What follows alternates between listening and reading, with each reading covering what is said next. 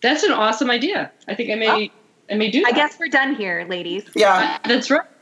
The work's done. We don't need to do any more. That's perfect. Excellent.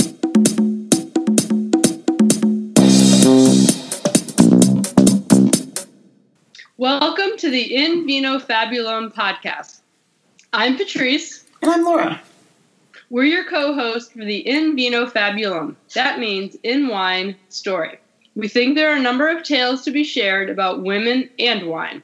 This is a space to offer a narrative and chat about both. Today we're excited to chat with Dr. Christina Mitchell, who wants to understand more about gender bias in student evaluations and more thoughts about teaching and learning in higher ed. So Christina is an instructor of political science at Texas Tech University. She received her BA from University of North Texas, Go Mean Green, and her MA and PhD from the University of Texas at Dallas. Her research interests include pedagogical technique, best practices in higher ed, gender and diversity, and issues in international relations. Her research has appeared in the Journal of World Trade, PS, Political Science and Politics, and the Journal of Political Science Education. She teaches undergraduate courses in research methods, game theory, public policy, international relations, and international political economy. So we should have a very interesting conversation with Christina today. We want to welcome her to have a chat with us at In Vino Pub. Welcome, Christine. Thank you. So beyond the introduction and the brief bio that we'll include with this episode, can you tell us a little bit about kind of what's the thing you're into now and what you're doing today? So a lot of my research these days has really focused a lot on gender, because as soon as you start studying gender, you really start seeing it everywhere. I think even just down to the way we communicate with each other in meetings or even in social situations. When I am teaching, interacting with my students, I just start seeing those gender dynamics everywhere. And as a social scientist who's trained in actually taking those experiences and putting them into a sort of mathematical model to study the statistical significance of those interactions, I thought, this is perfect for me to take my training as a social scientist and combine it with something that I'm really interested and passionate about, and start seeing what kind of academic literature that I can contribute to. So how did you first get into the field of political science?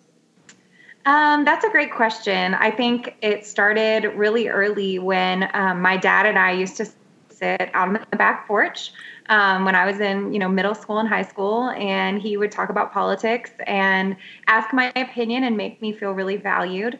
And I think that interest in politics and policy just continued through my undergraduate education. And then when I started my PhD, I really thought that I was going to be focusing exclusively on international political economy, studying the World Trade Organization and trade disputes, which actually is really fascinating right now, considering a lot of the trade policies we're seeing out of the Trump administration. But even within political science, obviously, the lack of women in government is a huge issue in the United States and everywhere all over the world. So I think that those two issues really combine really well. It's really interesting. And it sounds like, from what I've read in your bio, you are connected to aspects of women in political science organizations at your campus at Texas Tech, and you're serving on different roles in that aspect. So can you share a little bit about your advocacy in that area as well? Absolutely. I think that as women in institutions of higher education, it's our responsibility to help the women that are coming up behind us. I remember very specifically a few women in my department where I was getting my PhD who took time out of their lives to make sure that I knew that I could succeed as a woman and as a young mother. I had two of my kids while I was in grad school. And so I really felt obligated and empowered to take that experience and try to replicate it for the graduate students in our program. So in the Women in Political Science organization, we don't have very many of us. Currently, there's one other faculty member in the Department of Political Science that is a woman. But we do have a handful of graduate students. And what we've tried to do is a mix of both social events where we can just all, go to a bar together and have a cocktail and talk about our experience experiences and complain and vent and get ideas from each other. But also we try to host some more formal events.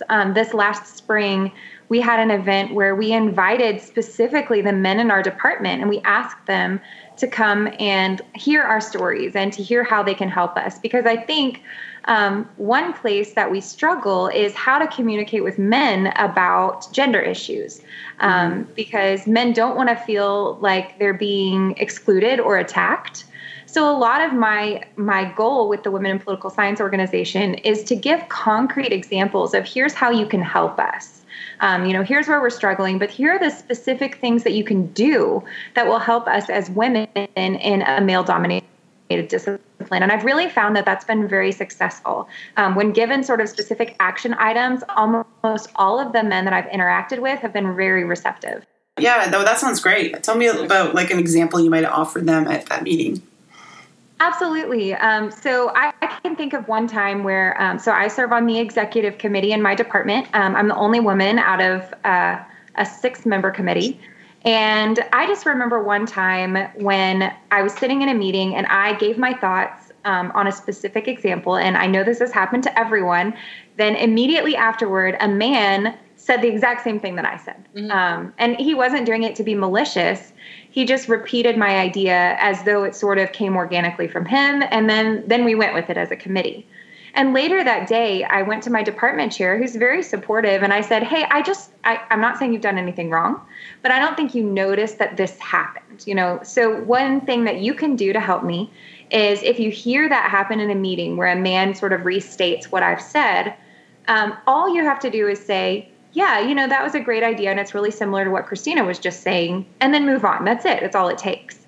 And I've definitely noticed that my chair and other men in the department have started taking on that strategy. And I didn't come up with that strategy. That came out of the Obama White House Women strategy, where they name specifically women who've had good ideas. And that was something that was really easy to tell my chair, this is a way you can help me. You haven't done anything wrong, and nor has anyone. This is just a very simple strategy. So, and I think that's great advice. I think it's hard for a lot of women to take that step, though. And I'm wondering if you have any advice on, small steps that women can take to feel confident enough. And also, like, when do you have to maybe consider that there are landmines? And maybe, like in your case, you must have a good relationship and trust your advisor. But when might a woman maybe not want to say that? Absolutely. So I am in a non-tenure track position at my institution. So I'm a full-time staff member, but I'm not tenure track or tenured, which means that my position is precarious. I definitely am more vulnerable than someone who has tenure. So what I would recommend to women who are in vulnerable positions is to identify those allies, identify women that can be supportive, identify men, especially men who profess themselves to be feminist. And I know that sounds a little bit sort of controversial or accusatory to say profess themselves to be feminist, because oftentimes men perceive themselves as being feminist, but then they don't notice, like that dynamic in that meeting where I said an idea and then a man repeated it as though it were his own. I mean, my chair definitely perceives himself as a feminist, and I would argue that he is. It's just a matter of noticing those situations. So it can be difficult to sort of call out that behavior, which is why I try not to do it in public. I think doing it in private and framing it in terms of here's how you can help me. I think that that we can be a partnership, we can help each other, and here are specific ways that you can help. I think that tends to be better received than if I were to come to my chair and say, that meeting was terrible because, this man treated me like I didn't know anything and you didn't even stand up for me. That would not have gone over very well. It wouldn't have accomplished the goal that I was trying to accomplish. So I struggle with this because I should be able to just go say, hey, this was terrible. Why did nobody stand up to me? It seems to me like, we should be able to not stay with those gender norms in terms of how women are supposed to behave. We're supposed to be nurturing. We're supposed to be cooperative. I recognize that, but sometimes being cooperative is the best strategy in order to get ahead, to get where it is that we want to be.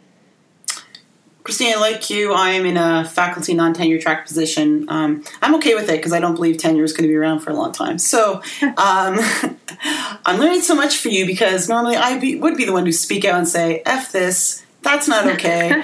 But you're right. You're doing it in a diplomatic way and phrasing it around things that address you directly and how a behavior can change, and not just say this is whatever. You're coming up with a solution. You're giving a strategy. Now that's the diplomatic and professional way to do it, folks, not the way Laura would do it. So that's nice. And I think you're right. Some of the norms also come out from where we culturally live. So we've talked with different women from a few different countries or regions, and it means something else. And I've learned moving to the South, it means gender norms are not normal to me, but this is a different kind of culture exists down here to be taken into consideration with how you phrase things, and directness is looked upon as rude. Unlike when I was in the North in New York or back in Ontario, they prefer that. So that's great advice. Yeah, definitely in the South, there's much more of a cultural expectation for, the way women ought to behave. And I like to push those boundaries, but if you push too far past them, then you're just going to end up not accomplishing the goal that you want to accomplish. Right. So I'm really interested in jumping into the conversation about your study on gender bias in student evaluation. One of the things that my team does is mid-semester evaluations with faculty, and a very frequent topic among our team is there gender bias, and how do we account for it as we're collecting, this information from students? So I'm excited to hear what you have to say. Great. So I guess I can just give a real quick overview of what we did in our study. So whenever it was a few years ago, I had a graduate student who was assisting me with our massive online political science courses. So in the Department of Political Science at Texas Tech, we have about 5,000 students every semester that need to take Introduction to Political Science. And so we moved these courses online. So we have a very smoothly run. We have about 12 sections of the same course. They're all identical, and they're all asynchronously delivered online. And the grad student and I, I was teaching about 4 or 5 of the sections, and he was teaching about 4 or 5 of the sections. And we were just in my office one day talking about what kind of emails we were getting. So when I talked about I'm getting these emails that are just so mean. I mean, they're vicious. And he was like, man, I've never gotten anything remotely like that. And that gave us the idea, of course, as social scientists, we can test this. We can see if there's actually a difference. So what we did is the first thing we did is we took our comments. So we took the comments in our formal in-class Texas Tech evaluation, as well as the comments on Rate My Professors. And what we did is we did text analysis on those to evaluate not whether the evaluations were positive or negative. So we were indifferent to whether they were saying I was a good professor or a bad professor. All we cared about is what kind of language do they use. So do they talk about personality? Do they talk about appearance? Do they talk about, our competence? What do they refer to us as, a professor or a teacher? And we found some pretty, striking differences. We found that in the in-class evaluations, the formal ones from Texas Tech, they were a lot more likely to refer to his competence. And they were more likely to talk about my personality. And in the Rate My Professors evaluations, which let me tell you, the worst thing I've ever had to do for a research project was read all of my Rate My Professors evaluation. Right. But what we found is they mentioned my appearance and they called me teacher, whereas they called him professor, and they never once mentioned his appearance. So this then sort of pushed us into, all right, beyond the comments, what can we see in 2 identical online courses? Everything about these courses is the same. The lectures, assignments, everything's the same. What is the difference between our ordinal scores? The sort of Likert scale 1 to 5. Is she an effective teacher or whatever? And we still found that even in identical online courses, courses, a woman receives lower ordinal evaluation scores than a man. And so what we argue explicitly is that if we're using gender or evaluations, student evaluations to make hiring, promotion, or tenure decisions, then this is clearly discriminatory because we can't use a metric that is inherently biased against women. Yeah, so I know that when I used to teach fully online courses, and my first name is Patrice, which is in France is a man's name.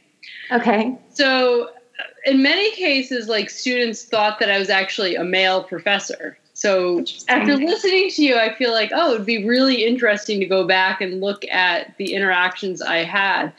And I think, this will change. I mean, back in the day when I started, everything was asynchronous. So we very rarely used video. And of course, now with video, some of the things that you talked about, like students commenting on your appearance and things, will probably come into play in online courses as well.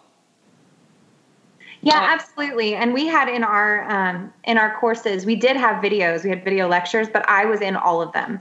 So it was really interesting to see that even though it was the same lectures, my lecture recorded in both, because they were interacting with a man, they treated us differently in our evaluations. Now, do you think that on the other side of it, it'd be interesting to see if the students felt like, the female faculty were more nurturing or understanding. But on the extreme, I see that also sometimes as maybe being easier to manipulate or take advantage of because you're more caring, like more likely to give an extension, kinds of things. Did you look at that at all? So we didn't quantify that. We didn't sort of empirically study that phenomenon. That's just more anecdotal in terms of, so now I have a co-instructor, Dr. Daniel Epstein, who teaches with me at Texas Tech. And we, of course, enforce the very same policies in the course. But just anecdotally, our experience has been that students are much more likely to respond to his sort of final, no, you may not turn this assignment in late. They sort of either go away, they don't respond to it, or they respond with I'm so sorry for wasting your time. Whereas with me, I've gotten emails. Laura, if you were at my Newton speech, I put some of my emails up there, the things that they've said to me. They've said some really horrific things to me in email and on the phone. And so my experience with what happens when I don't match that gender expectation of nurturing behavior, it's been very different than what my colleague, Dr. Epstein's experience has been. Yeah, I remember that. And I remember thinking, yeah, I'm with you, sister, because that's happened to me in my online courses. Right. Because there's an assumption that you will bend the rule, or it will mean something if they tug at something in your heartstrings. Like, I've had students say to me, like, how can you be so condescending, call me a bitch? Like, I was like, no, it's what awful. Profession gets this kind of disrespect? And I actually have had them on the phone, like, saying these rude things to me. I said, you would never say this to me in person or face to face on a video conference right now. So what gives you the audacity to treat me or any human like this? And that's when they stopped. Yeah. Absolutely. But yet I have not, and of course this is completely anecdotal, but I have not heard from male colleagues that say they receive the same kinds of language. Not that students aren't, always asking for exceptions to the male colleagues. They are, but just I don't hear the same, how dare you? How dare you not take my assignment late? Who do you think you are? I think they're a lot less likely to accept a woman's final authority. I always feel like my students are finding out, okay, who else can I go to? Can I go to the dean? Can I go to the chair? Dr. Epstein has almost never had a student try to escalate that complaint onto management. So I do think there's a gendered component. Now, again, I study gender, so I see gender everywhere. But I do think there is a gendered component to those interactions. You talk about this in a recent Chronicle article. So you talk about in the No More Chili Pepper, where Rate My Professor gets rid of the hotness chili pepper rating. You've actually said that it's it's like you're being evaluated on two different sets of criteria. So you comment about it's not just about the personality or what you look like. It's also you're not a source of expertise, or why should they expect you, a woman, to be an expert in that area when in contrast to a male instructor. So it's very interesting that I would agree with you on that completely. Absolutely. I really think, I'm so glad they took away the chili pepper, because I think when we give a platform that sanctions allowing students to think of us as sexual objects, that immediately discounts our expertise as people who have advanced degrees in we're experts. They should be excited to learn from us. And when they're asked to rate whether we're hot or not, that's putting us in a category of potential sexual partner. And that's just not what a professor should be. Yeah. I find it hard to believe, or maybe not, that they even allowed that to happen in the first place. So do you have plans to expand on the study? Absolutely. So a paper I presented last January at the Southern Political Science Association looked at the very same thing, where we took 13 different identical online courses. So each course was absolutely identical in every way. And I did a regression analysis on the student evaluation averages for each section, controlling for final grades. So a lot of people think that final grades would be a big predictor of student evaluation scores. And what we found is that the only significant predictor of the average student evaluation score for a section was whether the professor was a minority and whether the professor was a woman. And I thought, as I was, sort of designing this experiment, that there was absolutely no chance that there would be any statistically significant difference, because the courses were identical in every way. But of course, when I ran the results and found those, I hate to say I wasn't surprised, but, I was frustrated. But we also have some papers going on. I'm working with a colleague at Tech to look at peer evaluations and see if those have the same kind of bias, or if those would be a potential alternative measure. And I have a colleague right now at UC Davis, and we're working on a project to see how we could embrace cooperative relationships with universities to address this. So, the initial response is, this is discriminatory. Someone should sue the university and say you can't use student evaluations. What we're going to try to look at is, how could we cooperate? How could we partner with the university? I don't think most universities have an intent to be discriminatory against women. I don't think this is something they set out to do. So if given an alternative, I think many universities would embrace it. So we're trying to look at how can we think about partnerships with universities to figure out a way to evaluate teaching in a better way. Like a holistic view is really what we're looking for. And I do know institutions that do that, like the 360 review. So it wouldn't just be only student evaluations. It might be someone looking at a course, if it's online or course materials. It might be an observation or a peer review. It might be a colleague feedback, depending on what that looks like. Yeah.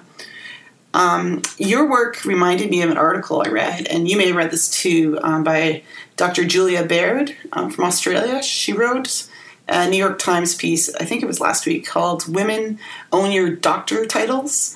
And she had an interesting reflection on how women are revealing that they too have been taunted for using their titles, while many male counterparts who are academics don't receive the same sort of criticism from like using their email to, and she's talking about it specifically on Twitter.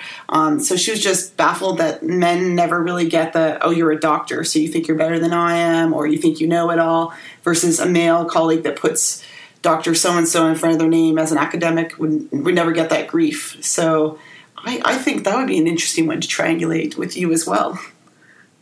Absolutely. And I do remember that article. It went crazy on Twitter. And all of my colleagues changed their handles to say Dr. Christina Mitchell or Doctor. Mm-hmm. One thing, I always tie it back to giving my male colleagues specific action items on how they can support me. And I think in this case, a really easy step that men can take is to require their professional title. Require students to call you Dr. Mitchell. Because if men say, oh, no, you can call me by my first name, they sort of have a privilege in the sense that they are assumed to be experts no matter what we call them. But if they say, oh, just, call me John, no big deal. and then I say, no, I require you to call me Dr. Mitchell, then I look like the unreasonable one. I've actually had student evaluation comments where students have said, Dr. Mitchell, as she likes to be called, which I thought was just flabbergasting, because of course I like to be called Dr. Mitchell. I worked 6 years on my PhD. Yes, I want to be called by my professional title. So an easy way that men can help us is to require their professional title also. That's such an easy step, and it helps women be held at the same standard and seem just as, just as invested in professional norms as everyone ought to be. It's interesting you say that, because I never really thought of it that way. My department has a policy that everyone gets called doctor. And I thought that was pretentious myself, because I just came from a different institution. I talked with my professors on first name basis, and it wasn't as a disrespect, because you were always respectful. But I think it was just odd to me that everyone had to be called Dr. So-and-so. And I never got that until I probably read this article and thought of it deeper. I was like, oh, I guess this does slight some people who, you're right, feel that they have a privilege or a right, or they're treated like less than. And it's interesting how you phrase that. So you made me think about that a little bit more. So thanks. Yeah. And I think, especially when we think about people from even more disadvantaged groups, even coming from my background, I am a white woman who comes from an upper middle class background. So I have a lot of privilege. And I think that when I require doctor, it helps women from different, women of color, or just people from different socioeconomic backgrounds. I don't want them to feel like they're being unreasonable when they ask to be called their professional title. So I think it's sort of like if we all expect the same professional norms, then we're all saying that we're all sending the same message to our students. No one's being pretentious when they ask to be called doctor. They don't tell oncologists that they're pretentious when they're called doctor. So we should expect the very same thing. Right. So it's interesting, because when I used to teach abroad, my students called me Dr. Patrice. So it's kind of that space in between, I guess. Yeah, I've actually gotten Miss Christina before, which I'm like, am I a preschool teacher? I'm not really sure where Miss Christina is coming from. But when I get those emails, I respond and I say, no, you try again. I'm not responding to this one. Yeah, I say the same. Mrs. Pasquini is my mom. Sorry. I got the wrong one. Exactly. So moving on to, if we can, wine. Can you share a little bit about what you are enjoying tonight and what your favorite go-to wine is? Of course. So tonight I'm having a Mumm Brut sparkling wine. I love it because when I went to Napa, I went to the winery and tried, a whole flight of sparkling. Sparkling is one of my favorite. I know lots of people say that it gives them a headache, but for some reason, it just fits with my body chemistry. So I would say my usual go-to for, especially when it's hot outside, I'm in Texas. So out here in West Texas, our highs are usually about in the 102 to 108 region in the middle of summer. Mm-hmm. So there's nothing like a very crisp, dry, cold champagne.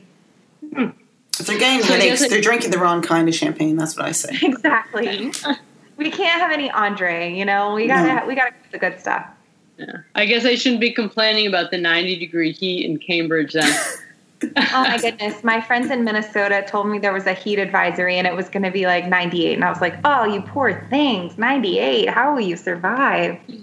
I think more people will be switching to like any sparkling, whether it's Prosecco, Brutes, Champagne, now that it's heating up all over the world. So welcome to the Sparkling Club. Yeah, so we should start investing in champagne now that global warming is going to make it so hot. There you go. We have a financial... No more Syrahs. And thinking about our other part of our podcast is around story. We didn't know if there was a particular book, article, story that's been resonating with you lately, or something you just want to share with our listeners that they might want to take a look into further. In terms of stories, so I have to say that I've been a Star Wars fan since first grade when I saw Star Wars for the first time. My dad was a big Star Wars fan, and I remember my dad pulled me out of school in 1999 when The Phantom Menace came out to see it in the theater during the school day. And that memory has stuck with me forever.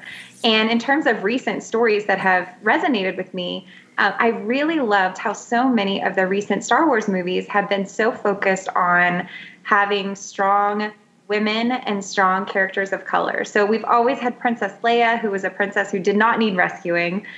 We've had Queen Amidala, who was, a politician and a powerful woman. But I think that the stories have become much more woman-centric in terms of women being our heroes instead of being sort of accessories to the story. So all of the new Star Wars movies, I know a lot of people really didn't like The Last Jedi, and I think some of that is because the story was so focused on the non-white men characters, and all the men in the recent Star Wars, they were all making terrible decisions all over the place, which, I see gender everywhere, so this is pretty what you would expect.